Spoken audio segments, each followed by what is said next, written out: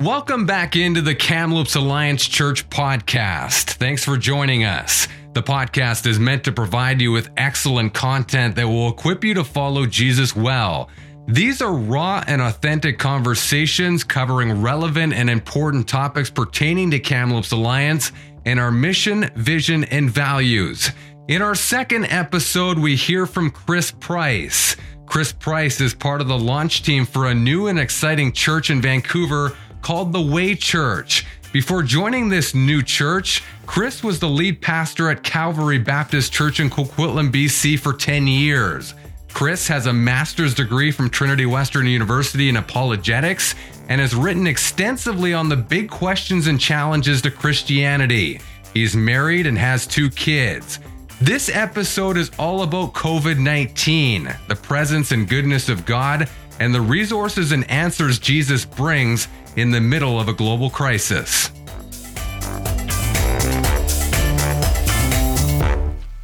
All right, I am here with Chris Price, a friend, a colleague, a fellow pastor. Really excited to have him on the podcast for this episode.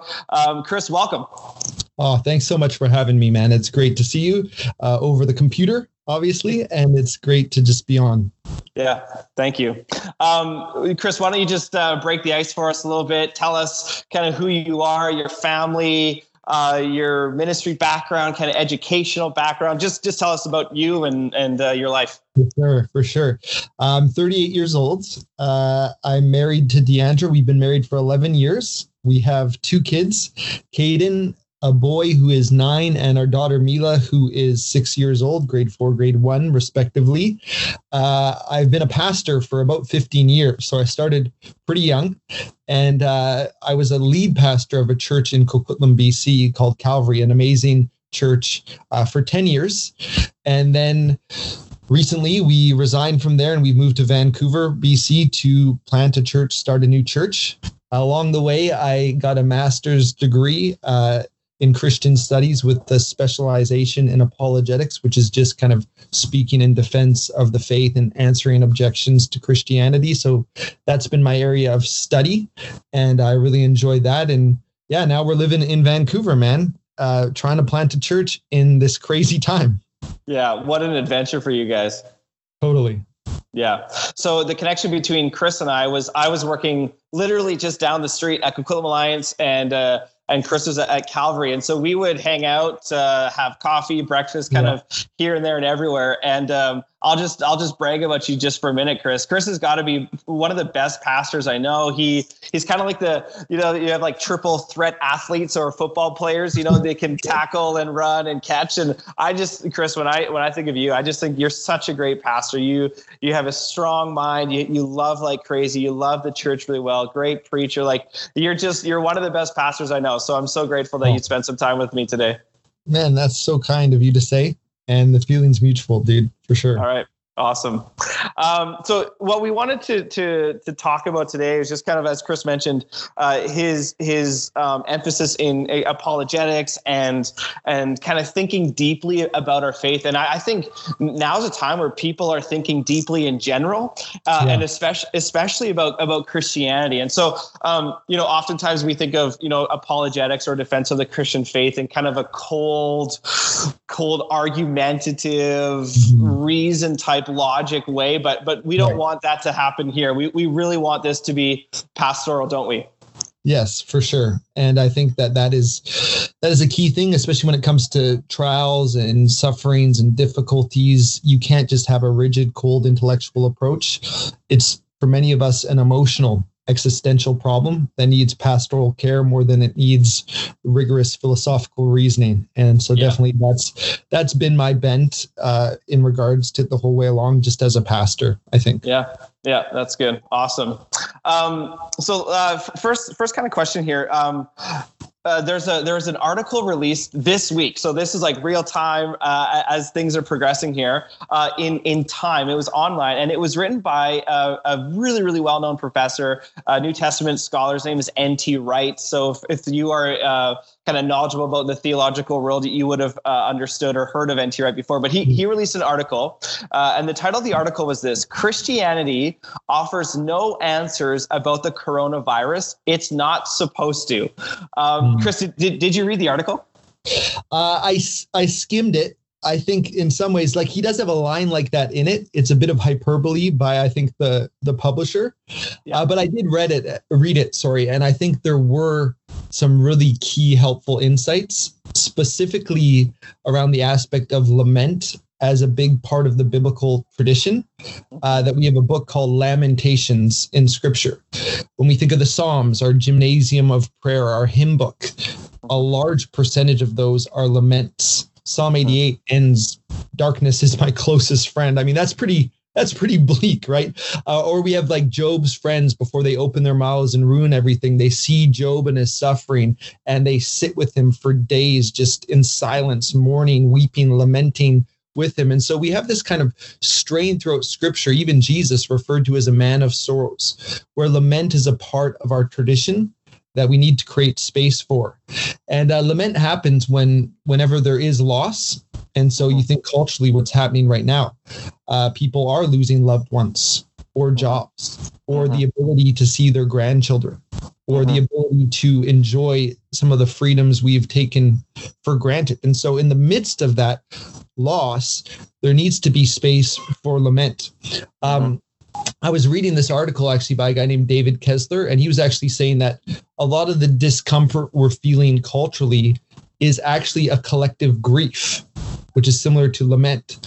And, you know, we all have heard of the 5 stages of grief. They're not sequential, but they're things that we go through, phases we go through, like, denial or anger or bargaining or depression, and then acceptance. And what's fascinating about our moment, if you think about it, is that people, their response to what's going on fits in a lot of these categories. So like early on, I mean, this was me a bit, people were in denial. Oh, this is not going to be a big deal. You know, it's just the media hyping it up. It's clickbait. It's all those things, you know, and then all of a sudden we're like, oh, it is a big deal. So we come out of denial. Some of us were in an anger stage right now. Right. For good reason. We're just angry. And maybe our anger, we don't even know quite where to direct it. Maybe it's just going everywhere. We're frustrated. Others of us are in like my wife, it was so interesting early on. She's like, okay, we're just going to be really strict. We're not going to see anyone. And if we're really strict, then maybe in 2 weeks, this will pass. And it's like this bargaining. Like, if I do this, this will happen. Right. And then people are just legitimately depressed. And these phases are not sequential, right? We come in and out of them. And I think it's important to acknowledge that as a culture and as individuals, we are experiencing grief. We're grieving the loss of a way of life, even temporarily. And so we need to create space for grief. We need to create space for lament. We need to be gracious to one another in that, especially because we're all maybe at different stages of experiencing the grief. And so just that acknowledgement is powerful. And the fact that our tradition, creates space for that is a beautiful thing in this moment. And we need to lean hard into that. I know some people, we've been sold a bill of goods almost, like people told us, if you follow Jesus, life will be amazing. And they forgot to add after you die. Because until then, there's going to be some really hard things that happen. And Jesus said, in this world, we'll have trouble. But then he said, take heart, I've overcome the world. So there's our hope. Hope is only really weighty and has gravitas if we're willing to acknowledge the hard things and the grief and the lament. And so N.T. Wright's article was helpful, just highlighting this issue of lament and saying we need to get better at that as an evangelical church. We haven't been that good. Even in our songwriting, the disproportionate amount of happy, clappy songs we've written compared to what you see in the Psalms. And so this is a corrective, I think, in this moment. That's really helpful, because I think there's almost this false positivism that we can adopt, that, you know, God, you know, through Jesus has made our lives amazing, and we have this joy. And whereas I think you're right. I think that article was just helpful to say, it's okay to feel sad and it's okay to lament, and to be a human is to actually do that and to engage in that. So I think that's a good place to start when we talk about suffering, is that, you know what, you need to feel it, because it is hard and it is different. And we're all, as you said, as a collective society, not even just, you know, followers of Jesus, but as a collective society, there's this sense of, wow, we have lost so much. So, and you know, nothing we would want to say would want to minimize that, exactly, or dismiss that, or shove that underground. We do need to feel that and acknowledge that. Yeah, no, thank you. That's good. So you're just, we're going to talk about it at the end, but you're just going to release a book that you've written a chapter on. I know that you've also written an entire book on suffering. So why, out of all topics, would you want to pick that? Why the interest in this topic specifically? Yeah, it's a strange one to gravitate towards in a lot of ways. I think I became a Christian at age 20. And a couple of things happened even right around that time of my life that might have pointed me in this direction. So when I was 19, lost a good friend in a tragic accident. This is before I became a Christian, but that hit us hard as a friend group. Right around the time where I was considering, like, you know, should I follow Jesus or not? And the Holy Spirit was at work kind of drawing me. Right in that time, my best friend's mom had cancer. And my best friend was a Christian, so was her mom. They were kind of witnessing to me. And during that season, her mom passed away. And I was in the hospital rooms and I was journeying with them through that whole experience. And I actually became a Christian right around the week that she passed away. And so suffering and loss and heartache and bad things happening was all a part of my pre-conversion data. Like, I'd factored that in before I became a Christian. And so after I became a Christian, those things didn't rock my faith. You know what I mean? Yeah, but there is a difference between knowing about that intellectually and experiencing it yourself. And there's a difference between knowing about that intellectually and walking with people through some real heartbreak and tragedies. And because I was a pastor so young, and because I was a pastor of a church that was intergenerational, all ages, and several hundred people, I really had the opportunity and the privilege of walking with people through some of the darkest seasons of their lives. And I realized that this is a moment and this is a space where people are grasping for meaning. This is a space where people sometimes struggle emotionally and intellectually. If God is good, if God is powerful, if God loves me, why is he allowing me to experience these things? And so I was just walking. And so I'm like, this needs my attention. And so I just spent time on it, both pastorally, practically, and then also philosophically. Yeah, no, that's good.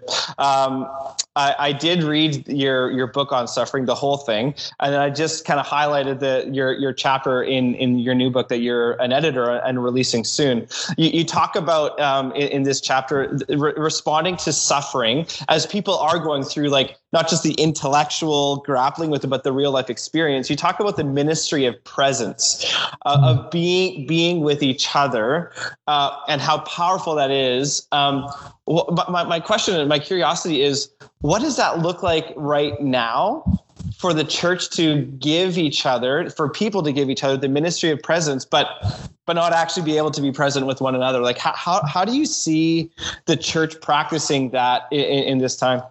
Yeah. Can I just backtrack for a second and say why that was such a powerful idea for me? Sure. There's a lot of reasons, but I'll give just two. I read a study on pain endurance that a university did where they had people, it's kind of interesting, they had them come into a room by themselves and stand in a bucket of ice to see how long they could endure the freezing cold and the pain. And then they did it again, and they allowed the person to have a loving friend with them in the room. And across the board, it doubled the amount of pain the person could endure. And that was their conclusion. And I'm like, oh, there's something so powerful about people being with us, even if they don't have answers, even if they don't know what to say, even if they just sit and show up. there is such power to that. And then I thought, oh, Jesus in the incarnation. I mean, God in Jesus entered into our suffering rather than shying away. I mean, he suffered because of us, obviously, for our sins, but he also suffered with us. And so he practiced the ministry of presence as well.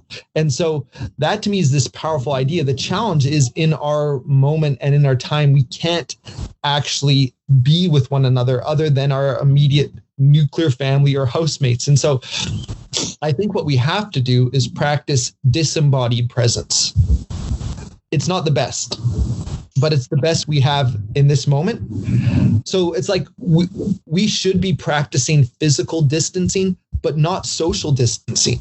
We actually need to amp up social connection in these times. And that's the gift of words and the gift of technologies. And I think there's so many ways that the church is being creative in this moment. It's not the best, but it's the best we can do. And so people are getting on FaceTime. They're getting on Zoom. We're moving small groups online. We're adding small groups and points of connection, prayer meetings in the morning, so that people get to see people's faces, not just hear words, but see faces, see body language. It's not quite the same, but it's the best we've got. I've seen other people do creative things about, like as a church, even though we're not really full up and running yet, we're going to be writing letters to seniors and old folks homes who could feel very isolated in these moments. Churches can do that. I heard another story of my wife's friend. This is so cool.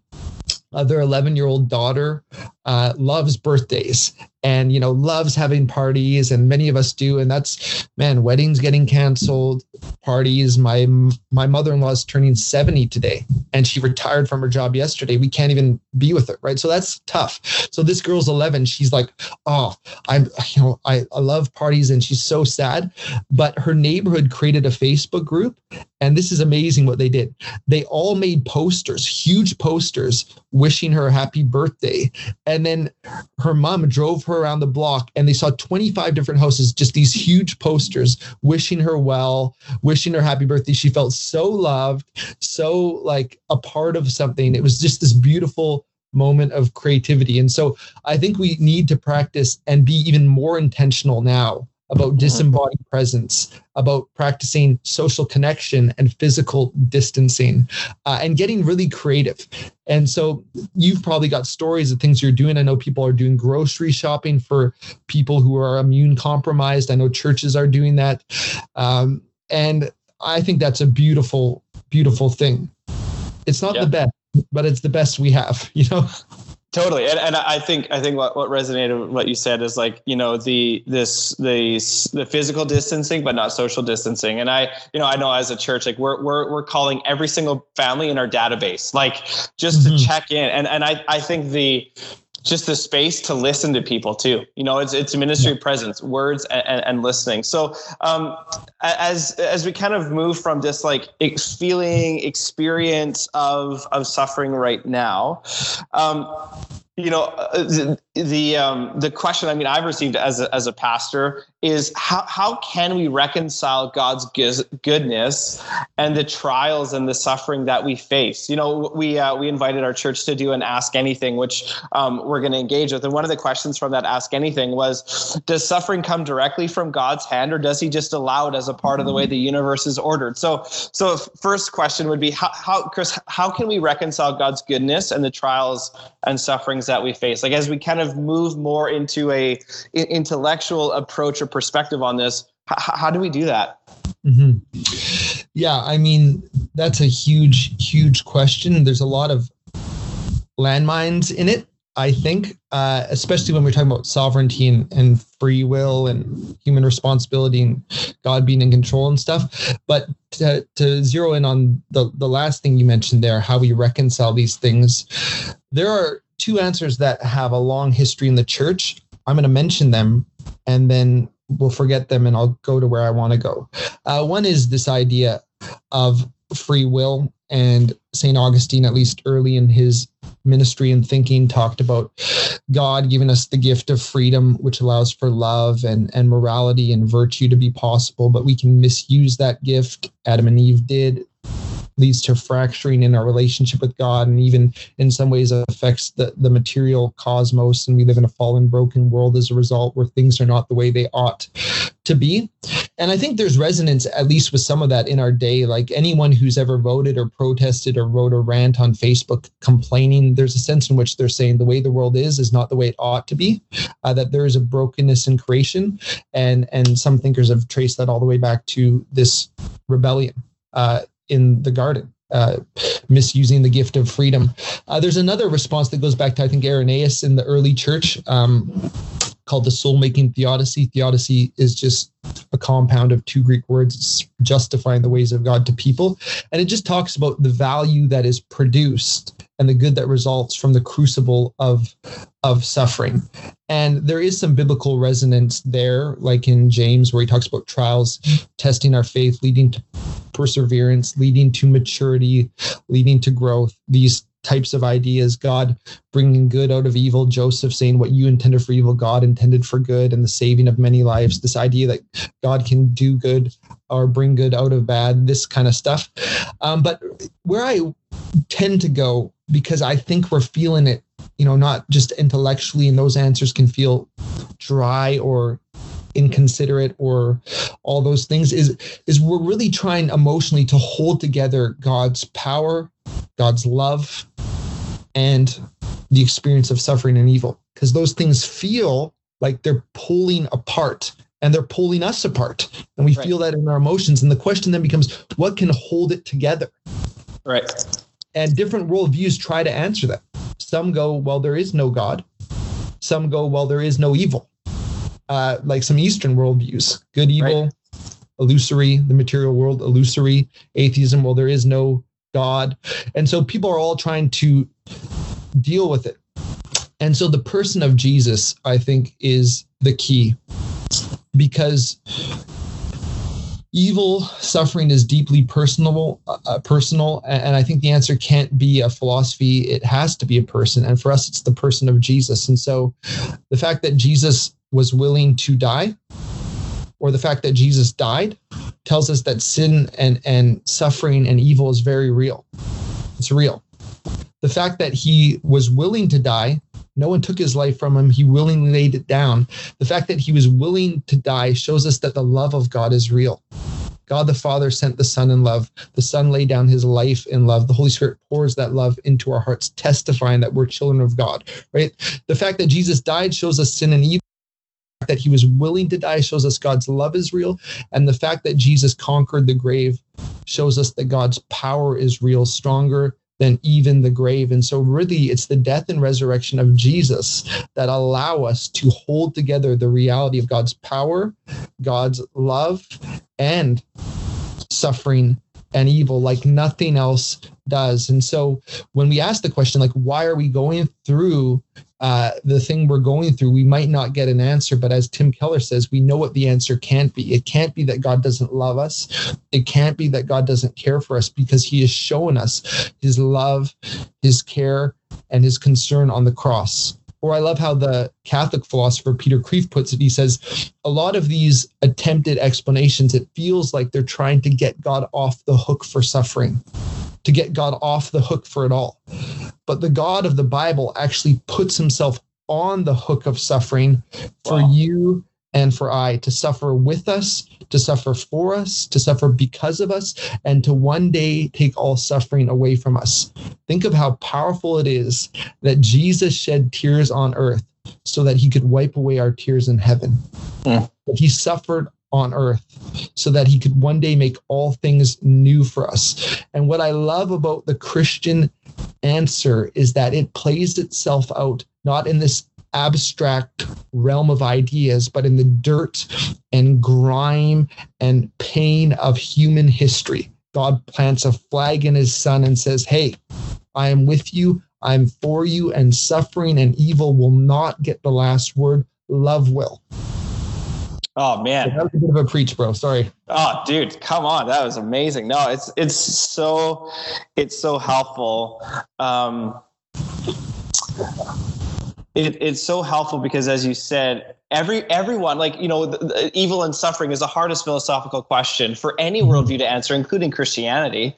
But at the heart of Christianity is the God who suffers. So how does Jesus' suffering change the way that we understand and experience suffering? Like, if as you said, like, it's the bedrock of Christianity, historical event, death, resurrection. How does that change, or what resources does that give to a follower of Jesus in the midst of their suffering? Yeah, I think it does. I mean, that's a great question. And I think it's probably different it's so multifaceted, and it does so many things that it probably does different things for different people depending on how they're suffering. But I would say it tells us that we're not alone, that the God of the universe is with us where it hurts most. And there's power in that kind of solidarity. We experience that with other humans, right? The ministry of presence can endure more with loving people. Well, this is the God of the universe, the creator of all things, the one who sees the beginning from the end, the one who holds your life in his hands. He is with you in it. I mean, that's pretty powerful. It's like believing actually that God loves you. It's like we allow people's opinions and perspectives to label us and determine our value and become the lenses through which we view ourselves. Well, hey, the one whose opinion matters most in the end loves you. Like, that changes everything. And that's the one who's also with you. I also think, too, when we don't know why we're going through what we're going through, it can be hard to trust God. But I think the death and resurrection of Jesus allows us to reestablish that trust even in the unknowing. And that's hugely important to suffer well, I think. The other thing so here's the other thing that I think is important with the death and resurrection of Jesus, because when Jesus died, the disciples, they scattered because they didn't have categories to understand his teaching on, hey, I'm going to rise again. They never got that. And so he died and they scattered. And I always try to put myself in their perspective and go, man, how tempting, like, how would they have felt? Like, we gave up 3 years of our lives. We gave up our livelihoods to follow you. How disappointed would they be? God, we thought you were the one to redeem Israel through Jesus, and now he's dead, which makes us think he's under your curse and abandoned by you. Like, what is going on? And how tempting would it have been to cast a vote on God's character in that moment? Oh, God, you must not be powerful. God, you must not be with Jesus. God, you must not be good. But they didn't know a Sunday was coming, but it was coming, right? And Jesus would resurrect, and it would change the view of the Friday completely and utterly. And so I do think that is important when we reflect on Jesus and what we're going through, not to minimize the difficulty of the current moment, but to recognize that a Sunday is coming for every believer in this life or the next one. And that allows us to journey with such hope.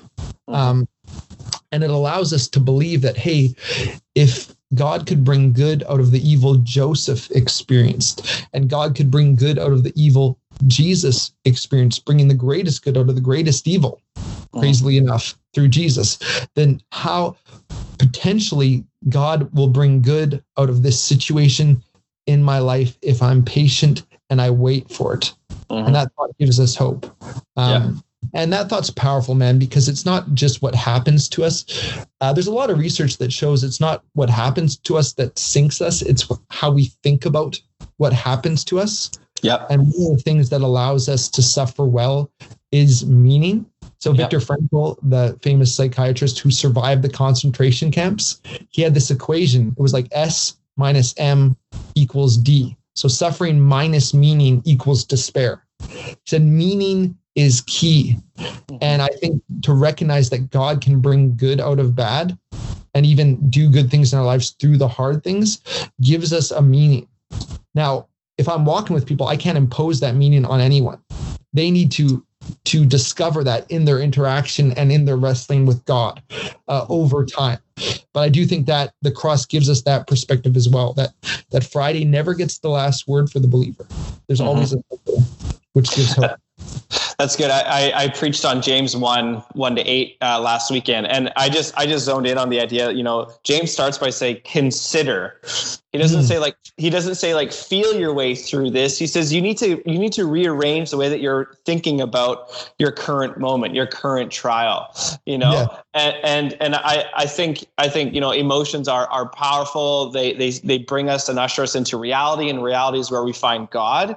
Mm-hmm. But the invitation is to consider, and I think that's kind of what we're talking about. So as we talk about Jesus and his suffering, what difference does Jesus make in our current trial with COVID-19? Like, how does he speak into this moment with us, especially in the developed Western country like Canada, where I can go to the grocery store and get whatever I want. I can watch any show that I want. I can do whatever I want. And now all of a sudden, some of those abilities are taken away from us. What difference does Jesus make in this trial with COVID-19?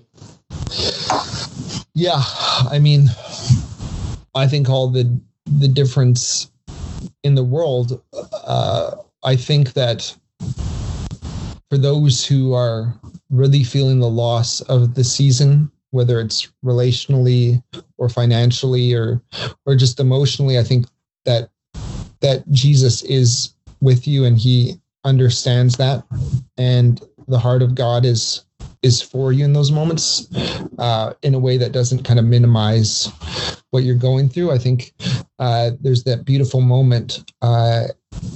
Jesus knows he's going to raise Lazarus, but he sees the distress of the people, and it says he weeps. And that's a powerful moment. Jesus wept, and I feel like that's the heart of God in this season for those who are struggling, and to know that's powerful.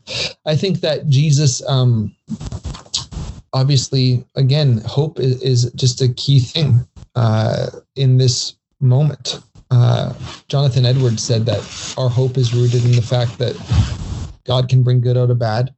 The ultimate good things can't be taken away, our inheritance as children of God, and the best things are yet to come.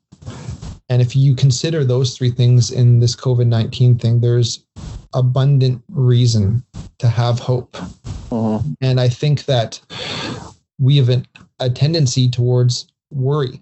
And Jesus is teaching on worry. Do not worry about anything. Do not be anxious for anything is a key passage in Matthew 6 to be reflecting on. Like, worry looks into the future and predicts bad things. It's actually the opposite of hope. Hope looks into the future and anticipates good things.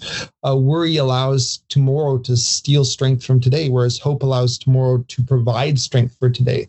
And I think in this moment, as followers of Jesus, we can feel all the feels, and we need to acknowledge our lament and our grief and our sorrow, because only then does the hope seem credible and real that yes, that God is still with us. He's still for us. He can bring good out of bad. The ultimate good things can't be taken, and the best things are actually yet to come. And this won't last forever, but God's love and his presence in your life will continue.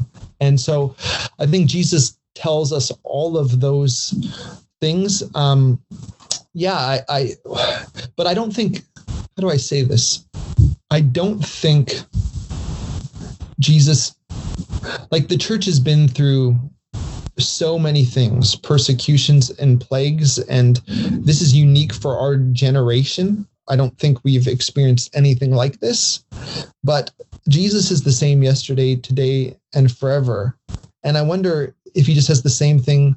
The stuff I'm saying, I could say in the 12th century or in the 15th century. It's not a new message, but it's a true message, which is why it's still new and still relevant to us today. And I do also think that, hey, this is a moment where we need to recognize that some of us have been trained to think that life is about being comfortable, living our best life now. And the only way you can live your best life now is if you don't go to heaven, right? Like, that's not a thing. Mm-hmm.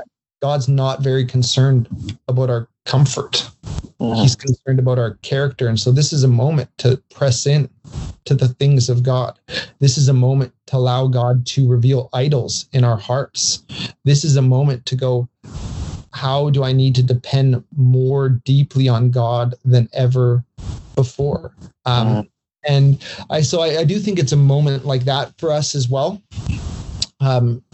So yeah, I'm all over the place on that, thinking on my feet, man. That's it's good. Let's hear your thoughts.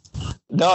I think you're right on, and I love what you said about hope and the contrast with worry, and how Jesus is our living hope. Like this is an event that took place more than 2,000 years ago, but it's still as powerful today as it was in the Middle Ages, as it was in the first few hundred years of church history and the plagues that happened there. Like, and I think we have such a robust history as followers of Jesus, and we can look back at the way that people have suffered and see that Jesus does make all the difference in the world to offer, stability and security and peace. And at the same time, the ability to grieve and to lament and to not have this false positivism. I think it is the best. Jesus is the best resource because he is God. He is Lord, and promises us his presence in the highest times and in the lowest. So I think you're right on, man.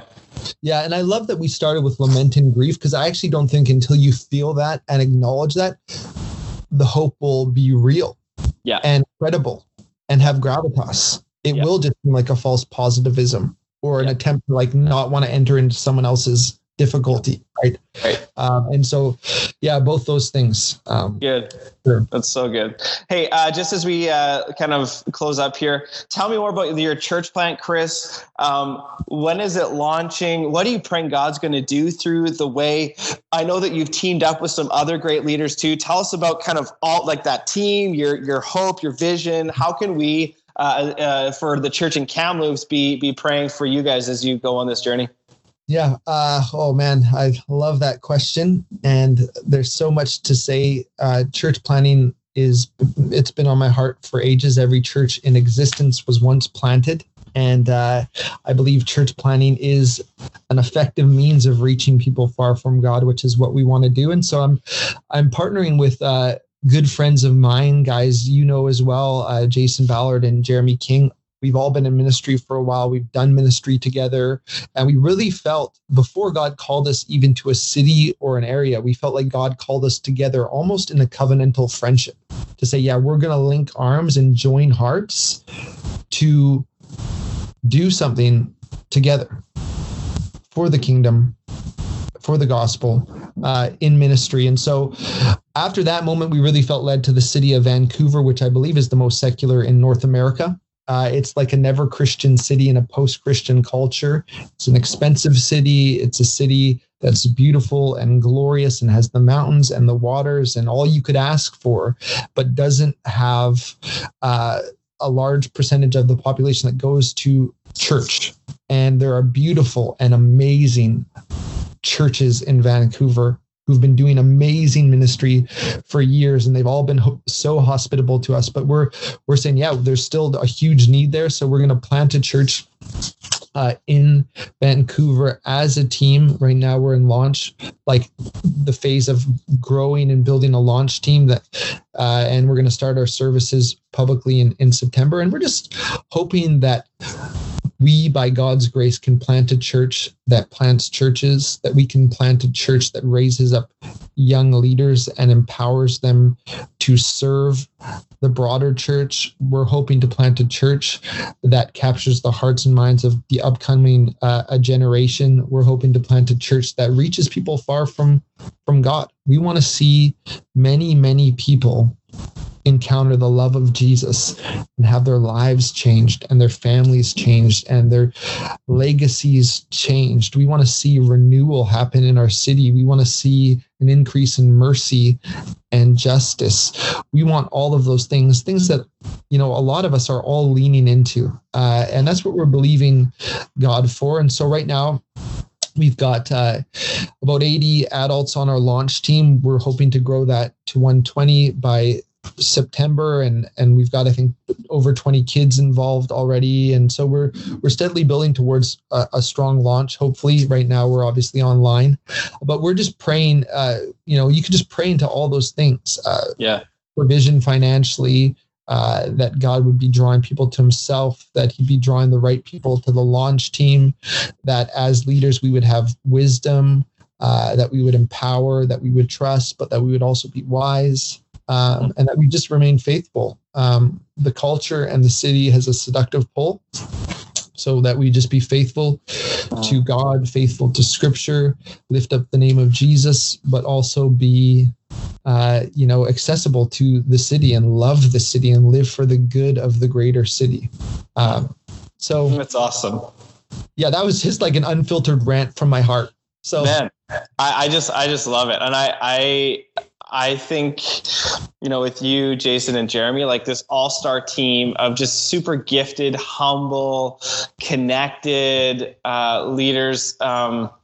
Man, Vancouver needs it. So I love your courage and your heart to do it. So you can count on us as a church here at Kamloops Alliance to pray for you guys and just be behind you as you're doing it. Yeah.